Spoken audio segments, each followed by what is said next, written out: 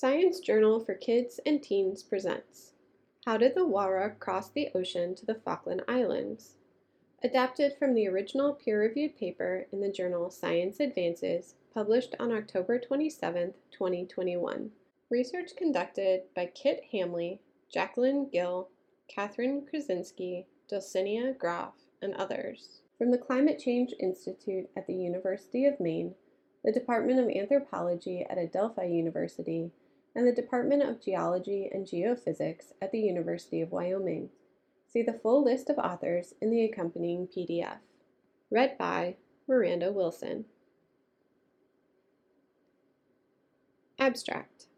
When Charles Darwin visited the Falkland Islands, he was puzzled to find only one species of land-dwelling mammal, a fox-like animal called the warrah. How could the warrah have reached the Falkland Islands? Until now, scientists have assumed humans weren't responsible for bringing the warrah to the islands. However, we showed that it is very likely that indigenous people from the Tierra del Fuego visited the islands centuries before the first European explorers arrived. The Yagan people are traditionally nomadic hunter-gatherers and often traveled with domesticated foxes. We believe that the Yagan people probably brought the warrah to the islands centuries ago. Introduction. Charles Darwin visited the Falkland Islands in 1833 during his voyage on the HMS Beagle. To his surprise, he found only one land-dwelling mammal on the islands, a fox-like animal called the warrah. The warrah showed no fear or aggression toward the explorers. Because of this, Darwin worried that people would hunt the warrah to extinction. Unfortunately, he was right. The last warrah was killed in 1876. Since Darwin's visit, many scientists have tried to figure out how the warrah could have arrived on the islands. Maybe it swam from South America during the last glacial maximum, when the sea level was lower. But if that was the case, why did no other mammal make the trip? There is little evidence that there was enough sea ice in the area for animals to make the trip on foot. Could humans have brought the warrah here before Darwin arrived? That's what we wanted to find out. To answer this question, we needed to know, 1. Did any humans visit the island before the European explorers? 2. How long ago did warrah arrive on the islands? And 3. Who could have brought the warrah? Here is a photo of a researcher taking notes in rapidly changing weather on New Island. You can see the researcher in the foreground and a bay in the background. Clouds are coming in from the left side of the photo.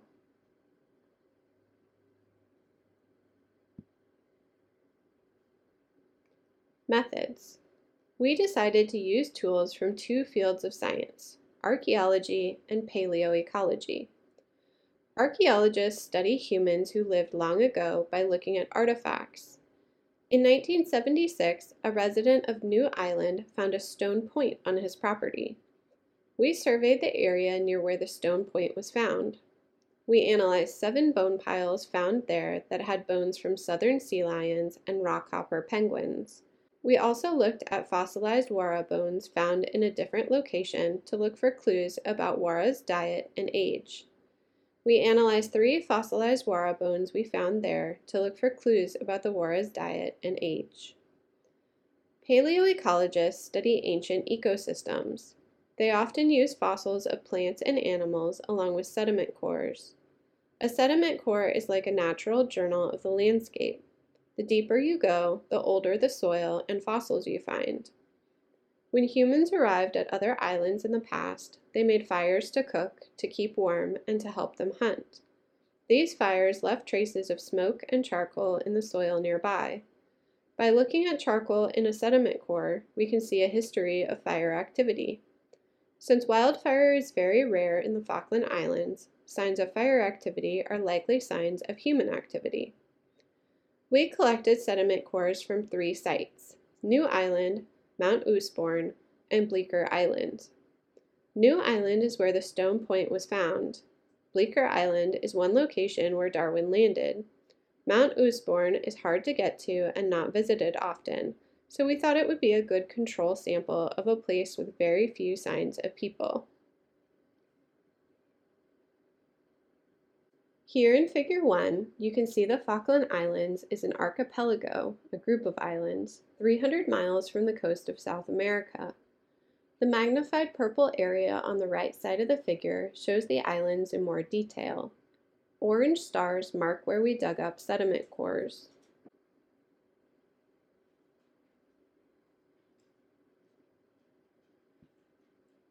Results. Archaeological evidence. Ancient people probably made the stone point locally, as it used a kind of stone that is common in the Falkland Islands. On New Island, we found 7 piles made up of bones from rockhopper penguins and sea lions. The piles were far uphill from the beach. That means that people probably killed the animals somewhere else and then brought their bones to the piles. Radiocarbon dating showed that the animals died about 600 years ago. Based on the position of the piles, the lack of other species, and the lack of teeth marks on the bones, we think these piles are likely midden heaps. Paleoecological evidence. We used radiocarbon dating and a computer program to calculate the age of each part of the sediment cores. The amount of charcoal in the soil is a sign of fire activity. The sediment cores from Mount Usborne and Bleecker Island had very little charcoal, but at New Island we found signs of 2 huge spikes of fire activity in the last 1,000 years. One matches the time that Europeans arrived about 200 years ago, but the other spike occurred almost 600 years ago, close to the same age as the bone piles. We were able to measure the age of 3 warrah fossils. 2 were between 2 and 500 years old, but one was around 3,500 years old. Figure 2. A fossil warrah skull found at Spring Point Farm on West Falkland. The skull is housed at the Falkland Islands Museum and National Trust. The skull is held from the top and bottom by a pair of hands and faces to the right. Fun fact: the fossilized warrah bones were first found by a young boy, Dale Evans, when he was around 12 to 13 years old. So keep your eyes peeled because you never know what you might discover. Discussion. The oldest warrah fossil we analyzed shows that warrah existed on the islands at least over 3,500 years ago. Our results also show that it is very likely that people came to the Falkland Islands before the Europeans arrived. The Yagan people are a likely candidate. They are one of several indigenous communities who have lived in Tierra del Fuego for thousands of years and traveled from island to island.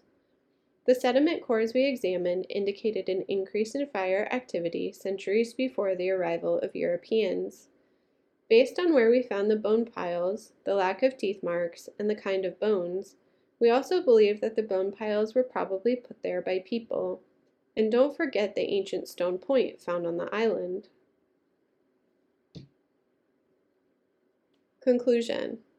It is incredible to think that the first warrah fossils found on the Falkland Islands were discovered by a boy around 12 or 13 years old. It just shows that you are never too young to become a successful archaeological hunter. Wherever you go in the world, there are ancient remains of long-gone societies. From pyramids and temples to roundhouses and stone circles, archaeological remains are everywhere. The best way to get involved in archaeology or paleontology is to find out what opportunities for participation are available in your own neighborhood. Ask your teacher if there is an archaeology or paleosciences club in your school, and see if there are any interesting talks or events happening in your area. Thank you for listening to this recording. Visit our website, sciencejournalforkids.org, for more free science teaching resources.